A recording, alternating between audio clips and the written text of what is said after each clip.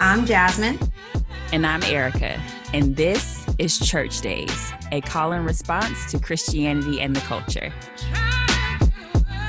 Hey ladies, welcome back to another episode of Church Days. How's everybody doing today? We lovely. But that's more like it. We sad. Hi.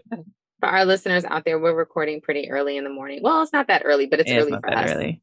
It's really not that early. It's not the time that we're recording. It's what has been occurring like the previous days leading up to recording. Yeah, that's true. We tired. But we here. Woo woo. And we ready. I talked to my mom this morning and she was on her way to work. She's like, why are you up? And I'm like, I get up like this every morning. And she's like, are you in the army? That's funny. She said it in my language, which was really funny. And she was like, you act like you're about to go into like a war. Like, why are you up? There's no reason. I'm like, Mom, it's okay. Coming from someone who used to call me early in the morning when I was in college and I had to tell her, stop doing this. Don't call me. But now it's like the roles are reversed. She's like, why are you calling me so early? Oh, I know. That's cute. And I wanted to talk. That's why. But I want to go into what we're going to talk about today. I'm really excited because we're going to be doing a book review and it's on Bamboozled by Jesus. I'm holding up the book like you guys can see it. But anyway, here's the book. It's by Yvonne Orji. And I was just really excited to read this because I actually like her a lot. She's just going to give you, I know she is, she's amazing. And just for our listeners, for those of you who don't know her, I'm just going to read a little bit about her. Yvonne Orji is a Nigerian American raised in Maryland. Growing up, she wasn't raised to have extracurricular talents. She says in her book, the only thing I was good at was making the dean's list. Until 2006, when she was asked to compete in a Miss Nigeria pageant in America. Not having any talents to perform, she began to ask God for guidance. God told her to do comedy. And after some back and forth with that, I guess, after hearing him say that, she kind of went back and forth with that idea and finally gave in and performed comedy. She did pretty good. She didn't win the pageant. I think she placed fourth. But after doing that, a lot of doors opened up for her in the entertainment world. And most recently, she was nominated for her first Emmy for playing Molly on HBO's Insecure, which they just released season 5. And I'm really sad that it's their last season because I don't want it to end. And I'm also sad that it's only 30 minutes long. It needs to be like an hour long. Anyway, she also co-stars with John Cena and Meredith Hangner in Vacation Friends on Hulu. She's also lending her vocal talents to Netflix animated show My Dad, the Bounty Hunter, both out this year. Also on the horizon, she's developing a mini autobiographical comedy series called First Gen for Disney Plus with Oprah Winfrey and David Oyelowo producing it. So that's really exciting. Yay. I'm really happy for her. She's very talented. Very talented. And I feel like she's my friend in my head now. So. I liked the book. The book it's broken down in 5 parts. And they kind of go through like her life from when she figured out she wanted to be an entertainer and go into that world and just her journey throughout it. And the 5 parts are the burden, the building, the breakthrough, the booked, blessed and busy, and the bonus. And so those are like kind of where all the chapters kind of fall into place. And yeah, so I kind of wanted to, I guess one of the things that kind of resonated with me, of course, is she's from Africa. I'm from Africa. And just our home life was very similar. I know she's from Nigeria. I'm from Eritrea. We're on opposite sides of the continent, but it's crazy to see like just culturally how our families want to be a part of every single aspect of our life. And they have an opinion for every single thing, what you should do, what you should become, and how like, they mean well, but it's almost like their goals are forced on you. And they don't really consider, what you might want to do and what you might actually be good at. You may not be good at being a doctor. She was, I guess she had some desire to be a doctor. And that was also what her parents wanted her to be. They either wanted her to be a doctor or marry a doctor. Somehow they wanted a doctor. Somehow doctor in the family. Bring a doctor into Sue's bring a doctor. family. And it's interesting though, because she makes a comparison to like the healthcare system in Nigeria and how if, it's not the best. And so if you have a doctor in the family looks at it like, okay, at least, there'll be one person that can take care of me. So I get it from that aspect, but also that's a lot. Like that's a lot to put on somebody. And she talks about how organic chemistry kind of put that all to a stop because she did not pass organic chemistry. And she was like, I'm not going to be a doctor because this is all the devil. Yep. Organic chemistry is. But how do you guys feel like, so let me finish up. So pretty much she had a hard time communicating her decisions of not going to medical school with her family. What do you guys think about, like, I guess, like, how do you guys go about breaking the news to people that you care about and it may not go over well? Like, are you guys able to have like uncomfortable conversations with people you might respect and value? I know I do. You do hard. What? I have a hard time having uncomfortable conversations, especially with like my parents. Yeah, I think them in particular, because like, those are the people that gave you life, and you don't, it's like the tension between like not wanting to do anything to like disappoint them, but also particularly as an adult, it's like I gotta live my own life. And I think for my own parents, particularly my father, I think sometimes he has a hard time seeing me as an adult. Like he wants to, I'm always his daughter, but I think sometimes he sees me as like this little girl, but like I'm grown. I'm super grown. I'm paying full bills. So many bills. But yeah, I think it's even weird. Like even like as an adult, me internally, it's like I still have that like feeling as like a little girl, like not wanting to disappoint my parents with my decisions. Even though I know that, I know that they want the best for me, but they don't necessarily know what's best for me. They have their own opinions of what they think would be best.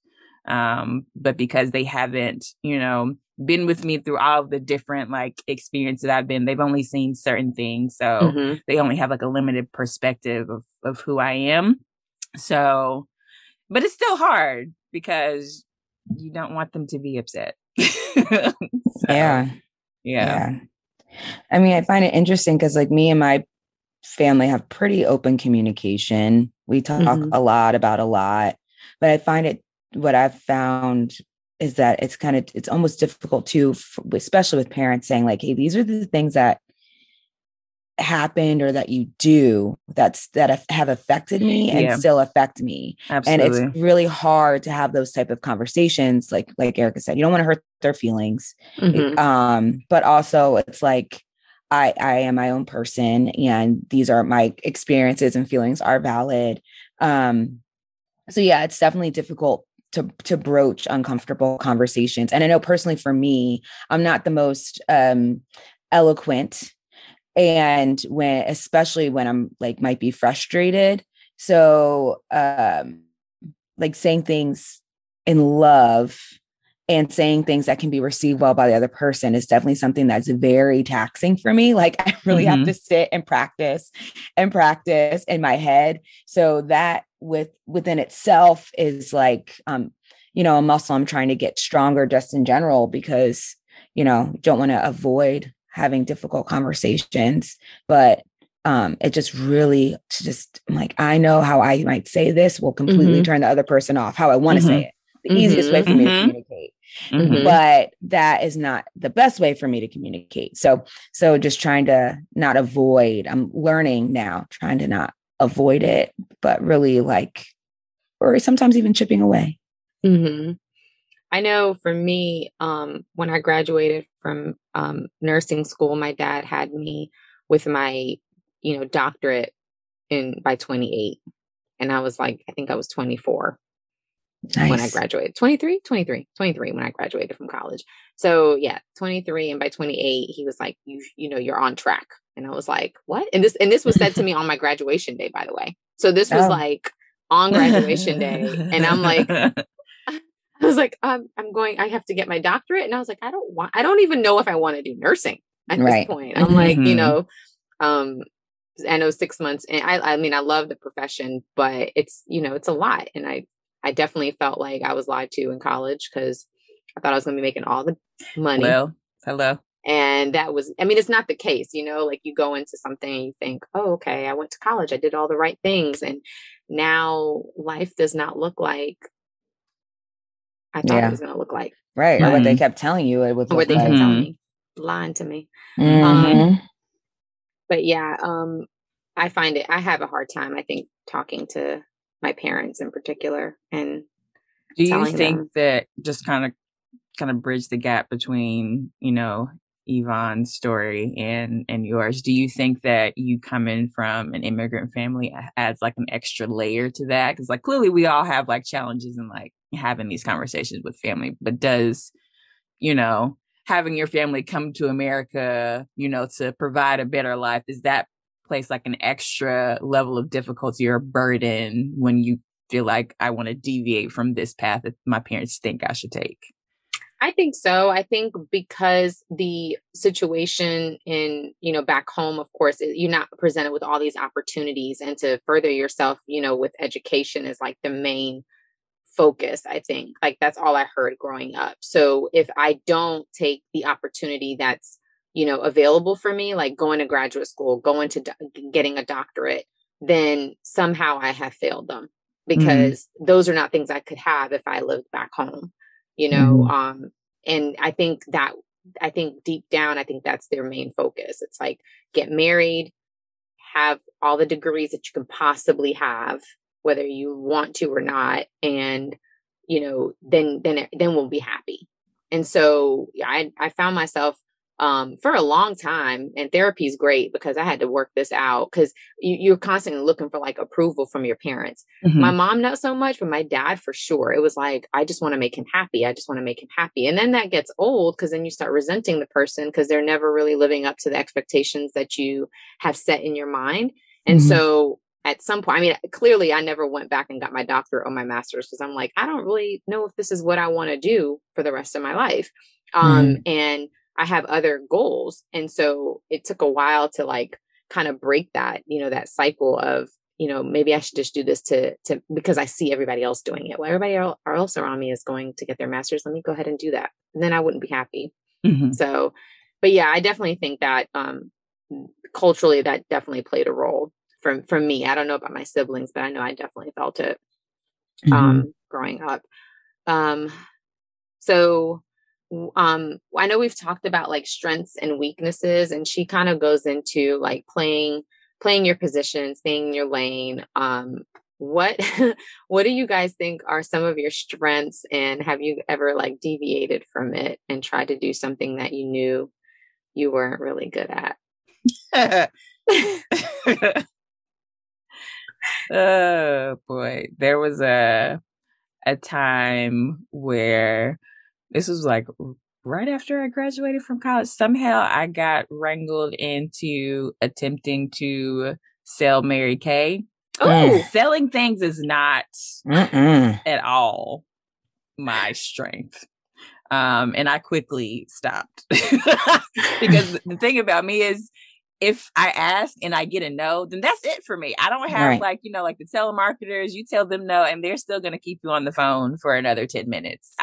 You tell me no, I'm like, okay, well, have a nice day. So that quickly let me know that any type of like sales is just not where my ministry is. That's funny. It's hard. Sales is hard. Yeah. I don't even want to ask you the first time. That part. Part. Yeah, you definitely have to have thick skin. I think the Mary Kay people, they like the people who are really into it. They win like cars. Don't they get like a pink car? Yeah, something like that. That's what's up. Yeah. So shout out to those people, because I'm definitely not. No, I don't know. I mean, I guess I do real estate, so it can. I guess. But that's different, because people are already wanting. They do. There's they're coming to you, and they're kind of already in that state of mind. Like, I need help, and I want this kind of thing. But I guess, I definitely couldn't just be out looking for people though. That'd be a little And hard. I feel the same way. Like in my job now, like sometimes we do like tabling events for students. Like if students come up to the table, I will engage. I'm not going to be the one to like try to flag students down and talk to them. Hey, come over here. One of my other colleagues, he's great at that. He will be out. Hey, you come over here, stop people in the middle of them walking. Yeah. I'm just going to sit here and mind my business until someone approaches me. Yep. I feel that. Absolutely. There was one part of the book that I thought was hilarious. It's in chapter 3, and it made me think of you, Erica. Oh gosh, what? So her mom, she had a Little Kim CD, and her mom finds out because I think her uncle tells on her. But her mom like breaks the CD in front of her, like tears it apart, takes a hammer to it. Oh, hammer. And I was like, yeah, whole hammer. And then she like, gets another CD, gets her cousin to like burn it on another blank CD, and she writes on it and she puts algebra notes. So her mom never knows. That's funny. My parents threw my sister's Lil' Kim cassette out the window. And then I think it was a cassette, and then like drove over it. So dramatic. Oh my God. Oh Lord. That's so amazing. That's funny. That's how the parents felt about Lil' Kim. I mean, compared to like what people are saying now, I'm like, she's not even that bad. I know she wasn't that bad comparatively, but maybe it's just there's so many more of them. Fair. She was like there weren't that many women pushing the boundary that way, but now like everyone does it, and it just that's a whole nother topic. So okay, no tangent there. I just thought that was funny though. But one of the things she talks about is like receiving constructive criticism, especially in an industry where like you are going to be compared and be put in like this box of what they think your mold is, like how they want to mold you, what they want you to look like. Do you guys struggle with receiving like critiques and constructive criticism, and like how have you guys handled that before, maybe like in your work life or personal life? Yes, I struggle with it, mostly because I'm a perfectionist and I want to be perfect on the first try. And so, and I'm also, because of that, like my harshest critic. So whatever you're going to tell me, I already probably like went through over and over and over in my head already. And like probably beat myself up mentally about it already. So by you telling me what I already told myself 14 times, usually doesn't make me feel better or doesn't make it feel constructive, because I already like beat myself up about it. So that's definitely something that, I'm personally working on, but there is a big value in, learning and growing, especially from people. Like I'm much better from people that I know care about me. And that I know only have like my best intention. And most of those people already know how to like communicate those things with me. So in a way that I can better receive those things. So, but yeah, I mean, I'm not just listening to anybody. That's fair. That's for sure. Yeah. I don't care about your opinion, but like not everybody's opinion. Yeah. I think the delivery definitely matters, because you can say something, have a critique that is valid, but if you say it just very like bluntly and like not take into account like the person's feelings who's on the receiving end, like they're just gonna shut down. And when I say they, I mean me. I was shut down. Right. But what I've tried to start to do is to get in the habit of like asking for the critique, because I think when I ask and I'm expecting it, it's a little bit different than if it's just kind of coming at me unprompted. That's yes, that's good. So like even with my students, who I guess kind of, I'm their supervisor. It's not kind of, I actually am their supervisor. Asking them, is there anything that you feel can be improved? Is there anything that I could be doing to better support you? So when one, it gives them the opportunity to voice that, because I think that's also important, because they could be feeling things about me and the way things are going and just holding that in. So, you know, providing the opportunity for them to voice that openly because I'm asking for it. And if you don't tell me, that's your fault now. And then also just me preparing myself, like they could say something that I don't like, that I disagree with. But now I'm ready to receive it. Whereas if they just said, or someone that's supervising me come at me out of the blue, it might have caught me off guard in a different way. So, yeah, that makes sense.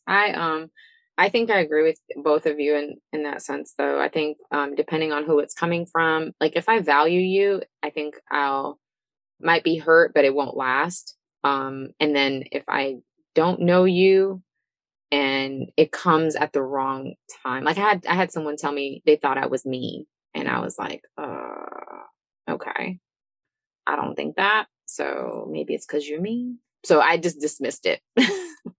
But I think, you know, I think it matters who's telling you and when they're telling you, and because everybody don't got your best interest at heart. No. Some people are just like purposely trying to cut you down. Or they see you like on your come up and like are trying to like put seeds of doubt in your head because they wish that they could, you know, have your courage to step out and take whatever risk, or they want to be doing what you're doing. One of the things she says is opinions are like booty holes. Everybody has one.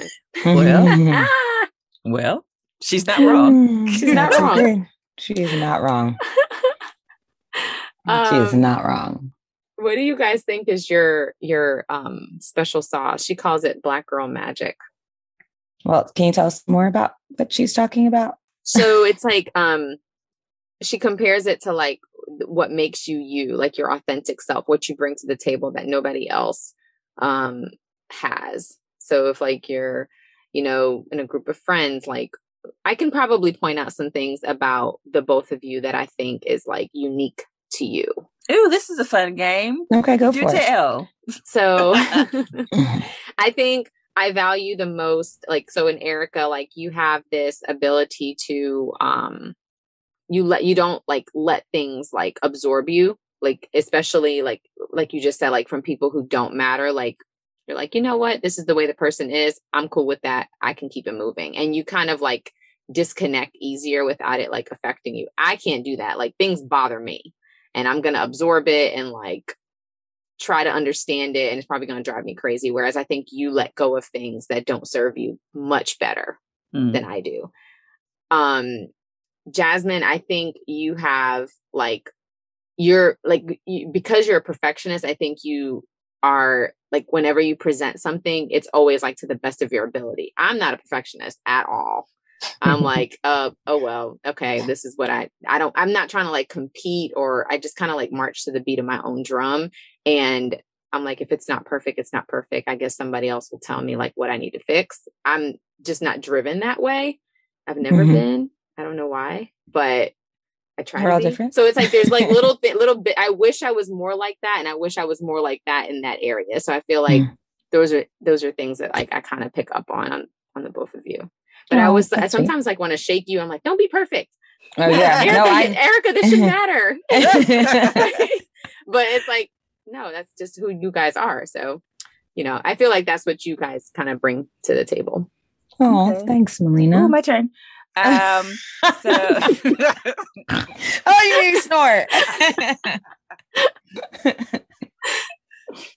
So one thing I really appreciate about Melina is just her optimism. She always seeks to find like the good in situations and people where I'm like, no. Where like she said, I will like shut it down and let it go. Like she consistently is like looking for like the silver lining and the bright side. And I think that's really a really great quality to have, to balance out people who are, you know, more cynical like me. So I really appreciate that about Melina.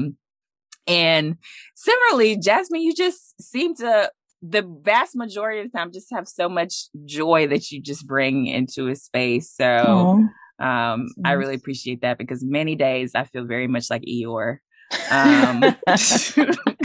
That's just, I feel like Eeyore is a lot of the time my default, and I'm the type that the people are around me, like I kind of adapt my mood to the people around me. So I just really appreciate your very just joyful spirit that you bring into the space, because I feel like that brings me up a lot. So yeah. Oh, that's so nice. Y'all nice. I didn't know everything. I'm like, I just wasn't prepared for this, so I don't have my tissues. I'll cry later.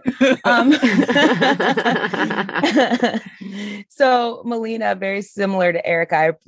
Your heart. I appreciate your heart. Like you really, like, I don't know how intentional it is, but you just really make it a point to connect with people and like see people, like you see them, like you want to know them, you want to know their heart. And like, I do. Yeah. And I love that. Cause for me, I'm like, oh, too many energies. Oh, shut down. Yeah.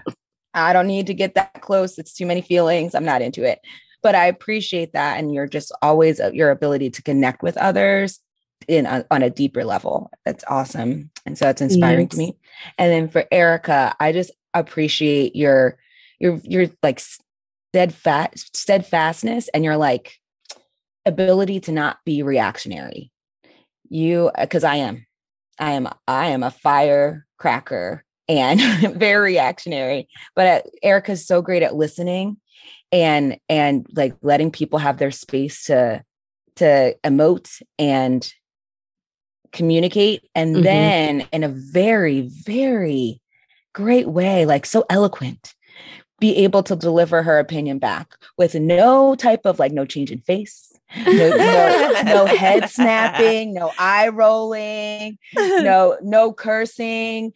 It's great. And I'm like, wow, I need some sprinkles of that. Calm down, Jasmine. I love it. Yeah, it's very graceful. You're definitely like, they go high. Wait, they Michelle go low, said, we go high. Whatever Michelle said. Yeah, what Michelle said, and I'm like, I can't do that. Sometimes I'm just like, no, I'm gonna meet you at your level. I'm coming back to you. Fight fire with fire. Fair. Let's go. Yeah, that's fair. No, I'm like, we're gonna be down here together, right? When you go low, I'm gonna go lower. Right. See how low can you go? Petty. I'm gonna be petty, or whatever Ludacris said. Right, I was gonna say Luda. Oh, that made me less tired. That's nice. Right. Oh, good. Yeah. So that's everybody's special sauce. That's cool. What was Yvonne's special sauce?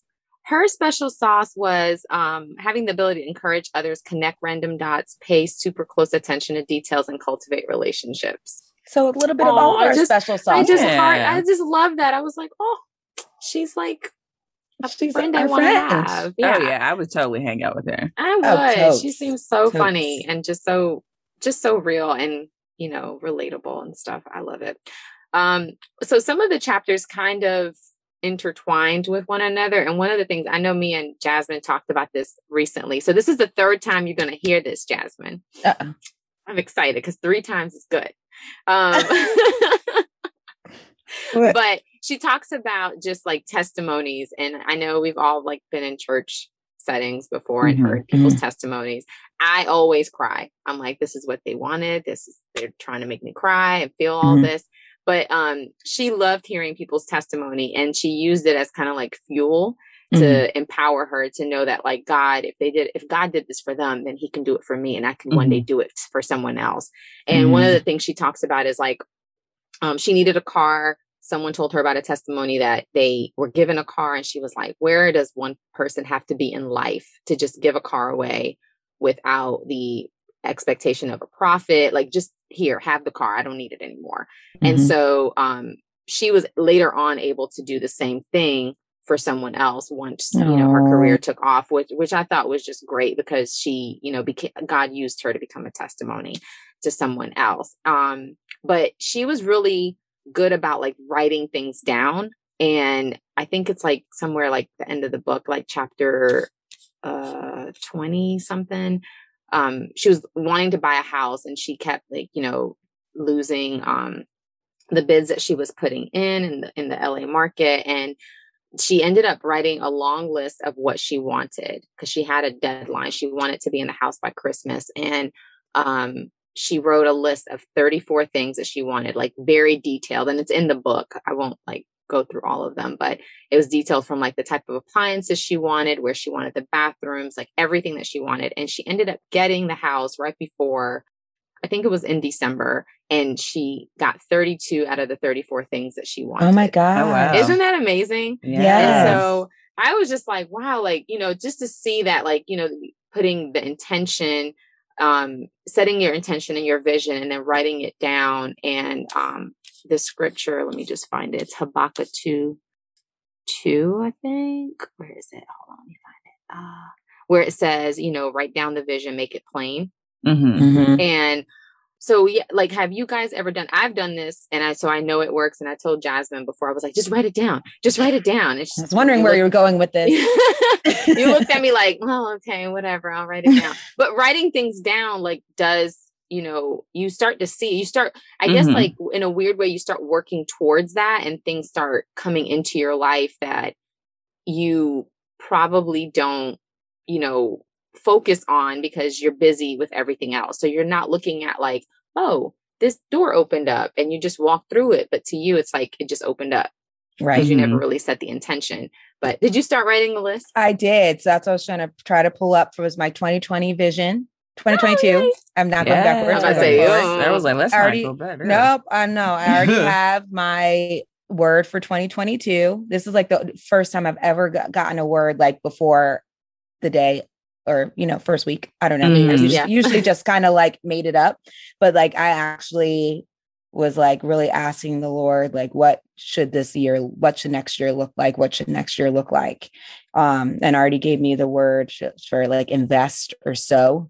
And then like literally the next day went on just, you know, the Bible app, and the story was about, you know, how like, where the seeds planted, and like if it's by the thorns, and like having it sowing in a good foundation. That was literally the next day. So it's like, okay, God, okay. And then I've literally slowly and surely been getting just like different, like, add this down.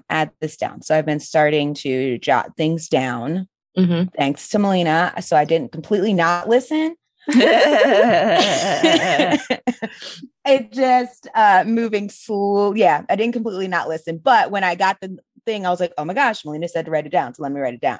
So instead of dismissing it, just being like, that's cute, I actually wrote it down. It sounds really childish. When I first heard it, I was in college, and my one of my best friends was like, oh, you know, she told me something about someone who did it. And how everything that they wrote down came true. And I was like, okay, I guess I'll try it. And I literally, y'all, kid you not, before I graduated, wrote a list down, and I still have it somewhere because I don't throw anything away. And everything that I wrote down came to pass, like in a weird way. I asked for a certain car. I got that car. Like everything that I wanted came to be. And then I started doing it, not as often as I should, but I've seen it happen. And so, you know, you're able to, I guess, thank God when you do see those things. You have those moments when you're by yourself and you're like, oh, wait a minute, didn't I pray for this? I also pray for other people and the things come true too. So it works both ways, because absolutely, I got all types of people in my book and stuff always works out. So that's great. Did you put $1 million next to my name? I can't. It's funny because my little sister will call me and she's like, oh, did you dream about me? I'm like, no, I have not dreamt about you. It doesn't work like that. I was like, I don't make things happen. I was like, I get little like nuggets and I act on them. So I was like, I'm not Cleo. I'm not like, no, coming out for your free reading. That costs $29.99. Right.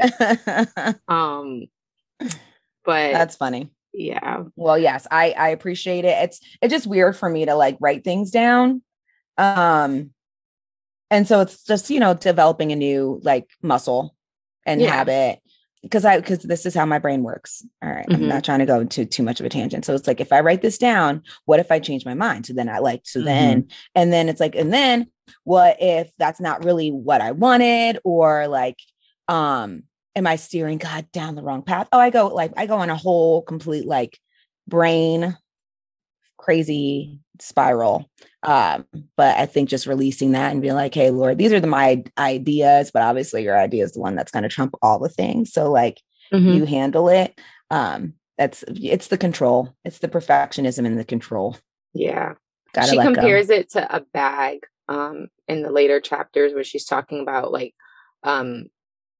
she ended up tithing her rent money. This is like chapter 9, I think. And she believed that God would provide. And she says her check bounced like 2 big booties at a strip club. Like, yeah, it was hilarious. But anyway, God ended up providing in a way where she gained a roommate who would later become a writer on season 4's Insecure. So her check bounces. She has a roommate. They're about to be evicted. And then she gets a call from someone who needs a place to stay. So that person ends up moving in. She gives up her room, sleeps on the sofa. And then that summer is when they started filming Insecure. So the girl that was rooming with her that came in was a writer. The other one was, she worked in the entertainment world too. And she ends up getting nominated for her job. The girl ends up becoming a writer on season 4. And then, Yvonne is on Insecure. So like all their careers, like within a year kind of like took off when they were all just roommates. I wonder how old she was around this time. Yvonne. So I think she's 37 now. When this happened, when she was the pilot was shot in 2015. So I think she was like 31. Like that's gotta be difficult. Like I think about, I went back to school around the age of 30, but knowing that when I come out, my career is automatically advancing. Right. So, but to be like couch surfing and in and out of homes at that age, especially coming from the culture where like she would have been a doctor by then. Yeah. That's got to be like so faith-based, like that you really have to be at least like really trying to stand firm on what God has said to you and like really believe in yourself. Like I could not imagine I couldn't imagine that. Yeah. One of the things I liked about, nursing and what probably drew me to it is that I would have a job right out of school. Yeah. I didn't have to like go searching for one, but it's funny because in the beginning of the book, she talks about how when she finally, it took her a long time, y'all. She went and got a master's degree. She went and did she went and was a missionary just to avoid telling her parents that she did not want to go to med school. So she prolonged it for a while and then finally broke down and told them. But her parents actually told her, you have 8 years to make it. And she ended up making it in 7. Wow. All right, completion. now. Year of completion. So, I think, so I was like, oh my God. Like, so the agreement, I think with her parents were like, okay, in 8 years, if you haven't made it the way that you want to make it, then your option is to either, because that's how long med school would have taken her in residency. And so that was their compromise. I think her parents told her she had to marry a doctor at that point. They were going to do an arranged marriages. I don't know. But I believe it. So but she ended up making it. So it was a 7-year span from where I think she like finally told her parents and was like really seriously like trying to do this. And she gave it her all. It wasn't like, I'm just going to try this like halfway. She was like putting in all of her time and energy and extra cash that she had into like her dreams. And so it's really inspiring to read that. But I like how she talks about like just being able to surrender like your frustrations to to his holy imagination, because it's always bigger than what you could envision for yourself. You might want a house, but what if you got like a mansion? So yeah. Good stuff. That is good stuff. Chapter 11 is probably my favorite because of the title. Fear is food poisoning, but regret is herpes. What do you guys think about that? I want neither of these things. I read one of the interviews where they asked her about the title and if she felt like it was offensive to people with herpes. Why is everyone getting offended? Because we live in a cancel culture. We'll talk about that later. Oh, that would be a cool episode. Bookmark that. Cool. Right. Cancel culture. Go. Yeah, but so yeah, and it's funny because her response was like, nobody wakes up, even people with, unfortunately, who have, herpes, they don't wake up one day saying, I want it. Right. Today I want, and in the same way, you don't wake up saying you want regret. And so that's her comparison with why she titled, chapter 11 this. But I mean, it's one of the things she says that I thought was really cool was the more you outsmart it, the more it releases its grip on you. And she's talking about fear. Regret is something else. Regret never leaves you. Regret looks like anger, frustration, or even depression. She has a fear of one day not being funny, but she just turns that fear into saying, well, until that happens, I guess I'll just be funny. But have you guys, do you guys, I guess, I don't want to say, do you have any regrets? Because I hope that you don't, but what does fear look like for you guys now at the, I guess, procrastination? Really? You? Absolutely. I feel like you're always on top of stuff. Okay. I feel like I do a good job of, I mean, I do what I need to do. Things get done. A couple of things do, but she always get it done. Shout out to Aubrey Graham. But when they get done is a whole nother situation. Because I definitely, when things feel really big and large and like weighty to me, I put them off till like I can't put it off anymore. So that's fair. Procrastination is a lot of times how my fear manifests. Yeah. Dr. Anita Phillips actually had a good episode on like fear, and she was talking about how like fear can manifest itself, and it's usually with anxiety and perfectionism. And there was another one. But like, all the things that I have. And and so really like have me like stop in my tracks and like, okay, so what am I afraid of? Like, what truly am I afraid of?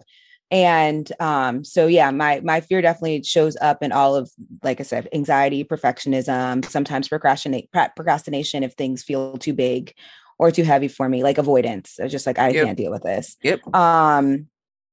And it's interesting. I know there's that one quote about like, people aren't as afraid of, this is completely like, whatever they call it, sub quoting it or whatever. But, people are most afraid of being like powerful and like successful and what's that? That one? Oh, your deepest fear.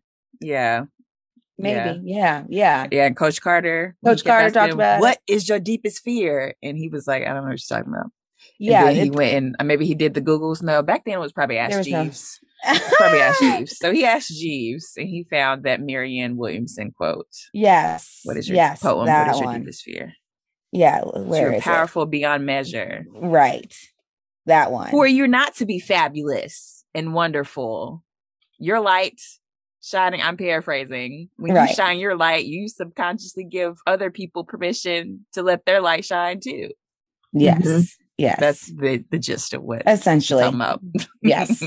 Yep. And so, I mean, I definitely don't mind, like, I definitely hate failure. Like, I'm afraid of failure, but then I'm like that other side of like, what if all these things, like, my mind is blown. I don't know what to do. I don't know what to do with that. So really just like unpacking that with God, lately, because that's like been a newer revelation. But yeah, I mean, I agree. I like her quote, risking it is far better than regretting it. Yeah.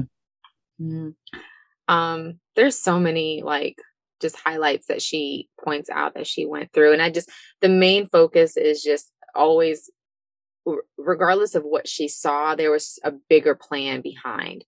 And like what you don't see God doing is always bigger than what you do see in front of you, even if a door shuts. Knowing that God like is working something and orchestrating and, something for you to benefit later on. And your only job, honestly, is just to believe that he is able. And if you stay faithful, he'll meet you where you are. And usually it happens, when you break down, and you kind of get to the end of yourself, because at that point, I think, who else can you give the victory to? And I think that's where God kind of wants us to finally get to. Like, he wants you to get to the end of yourself so that you can know that it was all his doing and give him the credit. But she broke down in 2014 on Sunset Boulevard and had a moment. Broke down car or broke down emotionally? Broke down emotionally. Okay. And she just kind of, I think that's where she kind of got to the end of herself and was really frustrated. But she began working on what, God told her, like, what's in your hand. Like, I gave you this idea, which was a TV series called First Gen, which talks about pretty much like her experience as a Nigerian American with immigrant parents and the things that, go on in her household. And so she started writing it in October of 2014. She finished it in November 2014, got the money to started raising money for the trailer in December, shot the trailer in February of 2015, released it in April, and then it goes viral in May. She connects with some executive producers in June 15. It's pitched to networks, and then she starts auditioning in July of 2015 for Insecure and books the role as Molly in August of 2015. So all within a year of her breakdown, it's like her life takes a dramatic change and her career, takes off. First Gen is something that she's working on currently with Disney Plus and Oprah Winfrey. And it was actually, she presented it to Oprah Winfrey for their own network, but it was rejected. And Oprah wanted to back her on her own outside of the network to help her get this out, because she felt like it was just what her daughters in Africa needed to see. And so it's crazy how, like, there are people, there are things that are lining up that you can't really see. And if you give up, you won't ever see those things come to light. But she ends up, so 5 years later, she does Insecure. And then she, on the day that she finds out Insecure is taping their last season, is when she finds out that Disney Plus is picking up First Gen. Oh, so it just all came full circle. Yeah. And I'm like, that's so cool. So what she started in 2014 is now coming to pass in 2021. So really cool. Don't give up. Yes. Yay. Yeah. Makes me emotional. I like this. I guess one of the questions I had was, do you lose your mind in the not yet seasons, and the seasons where you feel like things are not happening the way that you would have planned? Absolutely. You lose it all. Yeah. I think we all do. Yeah. I mean, it's hard. It's so frustrating because you want it, especially like I feel like our culture now is just like a very much right now crock pot, microwave, instant gratification society. So, I mean, in theory, like things take time and you have to work hard, but like you still want it now. And you get frustrated when it's not happening as quickly as you see it happening for other people, or as you think you see it happening for other people, or as you think it should be happening for you. So, yeah. She wrote something that said, "Peace be still, not peace be hustling." I feel like we live in a hustling world now, and like everybody's like grinding, everybody's doing something. Hard. Closed mouths don't get fed on this boulevard. Who's saying that? That is Rick Ross. Okay, Boss. Of course it is. Of course it's Rick Ross. Oh, I love him. Rub his belly. I want to eat some wings with him, and I don't even eat wings. But yeah, like we live in this world where like if you're not doing something, then you're not doing the right thing. Like you're constantly like having to be on like this, and sometimes you're like Ross. Hold on, not Rick Ross, Ace Hood. That's why I got it right. Yeah, I was like, I didn't think it was Rick Ross, but I didn't. I thought it was Rick Ross. So was he featured on that? He was what song did he had? No, there was another song. What T-Pain was on that one too. Yeah, Ace Hood, wasn't he? Yes, I was like, who is one of these people? I feel like that's wrong. I need to Google that. No, I'm thinking of Hustling is what I'm thinking of. Every day I'm hustling. That is Rick Ross. Every day I'm hustling. I knew he had a hustle song. See, there's just so many hustle songs. What about Hustle and Flow? There's a whole movie, Hustle and Flow. Yep.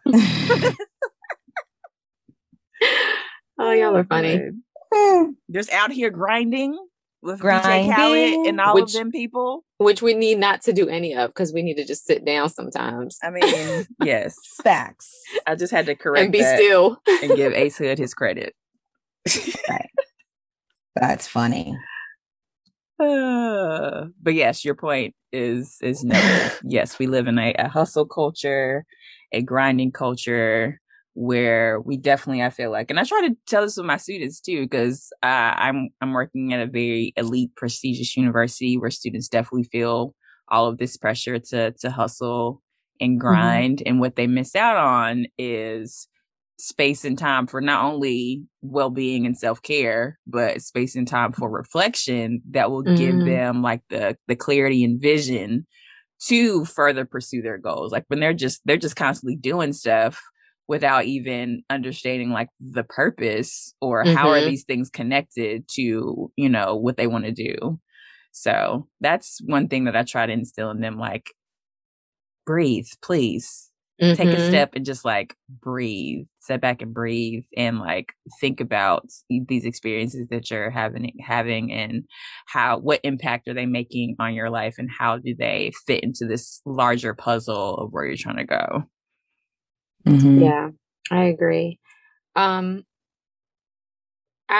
think, you know, also for me, this kind of resonates a lot because I'm trying to transition one career into another, and trying to figure out how not to serve both at the same time and like focus in on one.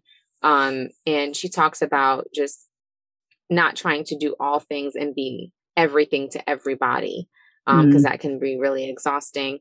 Have you guys ever tried to do or serve two masters? I know for me, like doing nursing and doing real estate, my passion lies in real estate. I love nursing, but I feel like I'm at the point where I'm like transitioning out into a different area of my life.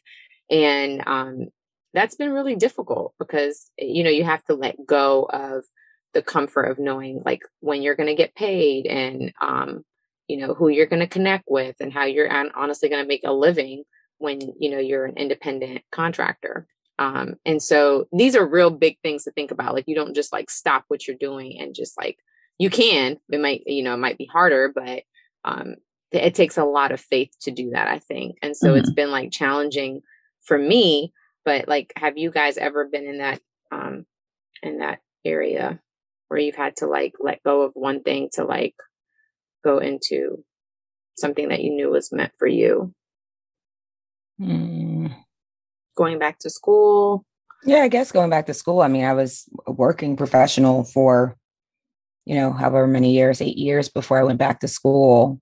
I mean, a student, I think that transition was hard, going from full-time, making my own money, to being a student and have to living off student loans and that type of stuff. But once again, it was nice knowing, you know, at the end of it, I'd have a job, and my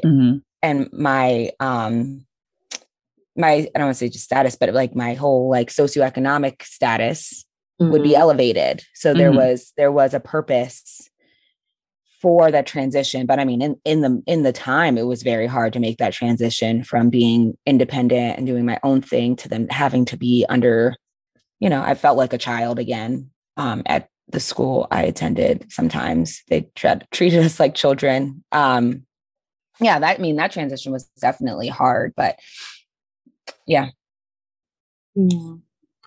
I don't know if my transition was that drastic, because I'm still in school and still working full time. So there's pros and cons to that as well. Like, I'm not losing out on income, but my time is definitely compact. But this also made me think about, because of course we all love Kev on Stage, and you know, his transition, and actually him and his wife's transition from, you know, working the 9 to 5, him deciding that he wanted to like pursue like comedy and the creative space, and him wanting to like completely like jump into that, and his wife kind of being like the, you know, practical, like, okay, let's figure out how we can gradually do this. So it wasn't like a completely everybody quit our jobs and we're just going to do this. There was definitely a process where, you know, they had kids, so they had to think about, you know, the stability of their family as well. But if you look at them now, like both of them are in the creative space, don't have a 9-to-5. They're very successful building their platform to elevate Black creatives. So I think their story is also really inspiring for me. I don't know if that would ever be my path, but I really enjoy seeing people who clearly that was his calling, and, you know, the stories that he would tell about, you know, him being on his 9-to-5, but like not doing no work. Like, it's clear he wasn't supposed to be there. And so, but he had to figure out what is the best way to like get out of like this, the crunch of the 9-to-5 into what my purpose is without crippling my family's financial situation. So I think there's a lot of elements to that. Yeah. One of the questions she says you should ask yourself constantly is, are you happy? And I think I ask myself that question now more than ever. Like I feel like I've gotten to a place, maybe it's wisdom, or I'm just like at an age where I'm like, you know what, I don't have to put up with this. I can talk with my feet if I'm not happy. I don't have to be here. I don't know. I'm just a little bolder, but like I tend to ask that question a lot more now, because I understand like my happiness is so much more important to me than fulfilling, you know, other people's, you know, wishes from my life. And so but do you guys ask yourself that question, like everything that you're doing? Like, how often are you asking that? Daily. Good. That's awesome. I mean, I think that the follow-up question is like, what are you going to do about it though? Right. So it's easy to ask that question, and people can, and I feel like, especially in the work that I do and caring for others, I encounter people every day who aren't happy and then come to me and are like, what are you going to do about making me feel happy? I literally had someone ask me that yesterday. So like, can you make me happy? No, I can't make you happy. Right. That's not my job. Right. That's not my job. And so then, I'm still learning how to like take that space of like trying to make people happy all day, because that's their expectation of me, right? To then like, am I happy? And even in this space of trying to help people, it's really can be very convoluted and draining. But I think at the end of the day, like the people who come to me are, how are you going to make me happy? It's like, how are you going to make you happy? How am I going to make me happy? And I think also just with our culture and society, we focus a lot on happiness, where happiness can be fleeting, and where, and I'm not trying to like be hard on semantics, because I really don't appreciate people who are like hardcore on semantics. But my new goal is like, you know, I'm gonna have bad days and I'm gonna have bad seasons that are more draining than filling.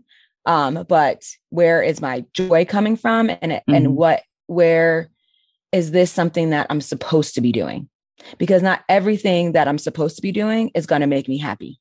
And I think that's what our culture doesn't tell us. I think that's what culture tells us, that what you're supposed to be doing, you're supposed to be happy. Right. And then there's all these like hustle, grind, look at these like, oh, I sacrificed everything and now I'm a star. There's a lot of these stories, right? And they're beautiful stories, but like that doesn't happen for most people. And so it's like, am I going to lay in the foundation of like, I'm walking in this appropriate path that's for me, even though I don't want to be here right now. This is not where I would put myself, because I think in our culture, we just see people bounce around and jump around to be happy. But that's not necessarily, that's why people aren't consistent. There's no follow, there's not a lot of follow through. And so it's just, like, am I happy today? No, I'm not happy. Yesterday, I was like, no, this ain't, I am done. I'm done with these people. I'm done doing all of these things, but I know this is what I'm supposed to be doing. So even though this was a hard week, I've got to figure out how that, like, these people that I'm taking care of are not going to be the reason why I should feel joy. Like, I should be feeling joy just because I have the opportunity to be here and be God's hands and feet in service and switching that up. Yeah, and I think with the supposed to, I think sometimes we got to interrogate where does the supposed to come from? Like, is this an internal supposed to that's connected to your purpose, or is this an external supposed to based on societal standards, cultural standards, parent standards? Because there's definitely, I'm thinking about relationships that I've been in because I felt like I was supposed to because this person went to church and my family knew them. So I feel like, oh, well, this just fits into like this, what I'm supposed to do box, but I wasn't happy. And in hindsight, this person was also not contributing to my value, my growth, and my purpose. So thankfully, God had to remove that from me. So I think you also have to interrogate what is this supposed to, this idea of supposed to, where is it coming from? Is it an internal supposed to based on you knowing who you are, or is this an external supposed to based on what other people think you should do and who you should be? Amen. That's good. Overall, I think the book is amazing. If you haven't read it, you should definitely read it and continue to support her and all the things that she has coming out soon. I can't wait for this Disney Plus show. Like I'm looking forward to it. I'm so excited because I'm like, that's about to be my whole life on TV. Y'all, if you haven't watched the trailer, watch the trailer for First Gen on YouTube. It was released, I think, in 2015. And y'all, my mom and my dad had so many people call me to marry me, to date me. Gosh. No. My mom, y'all, you my hot. mom was, girl, you a hot commodity, girl. Let me tell you something. When I saw that on the trailer, I was like, oh my God, it's just not me. Like, this happened to me too. My dad legit called me when that guy that I turned down, like I never talked to him, I talked to him once. He called me and said, he's getting married. I'm like, okay. This could have been you. And I was like, are you serious, sir? That's like, funny. Why are you on my phone? Anyway. That's hilarious. That's great. But wish him all the best. But yeah, so but I want to leave y'all with like one of her favorite, her best compliment that she ever received, which is, you make me want to be me when I grow up. And I felt that. Like, I was like, oh, the book really does sum that up. I feel like you can only be the best version of yourself, and you should look forward to that. Yeah. Oh, I love that. I know. That's awesome. You should look forward to that. That's amazing. Yeah. Awesome. Wow. This was really good. It was. I don't have time to read anything other than school things right now, but I'm going to do like I've been doing and purchasing books to put on my shelf. So when I do get my life back, there we go. They'll be there for me to read. So we encourage you all out there to check out Yvonne's book, Bamboozled by Jesus. Am I saying that correctly? Bamboozled by Jesus, How God Tricked Me into the Life of My Dreams. Yes. So check out her book. Check out the trailer for First Gen on YouTube.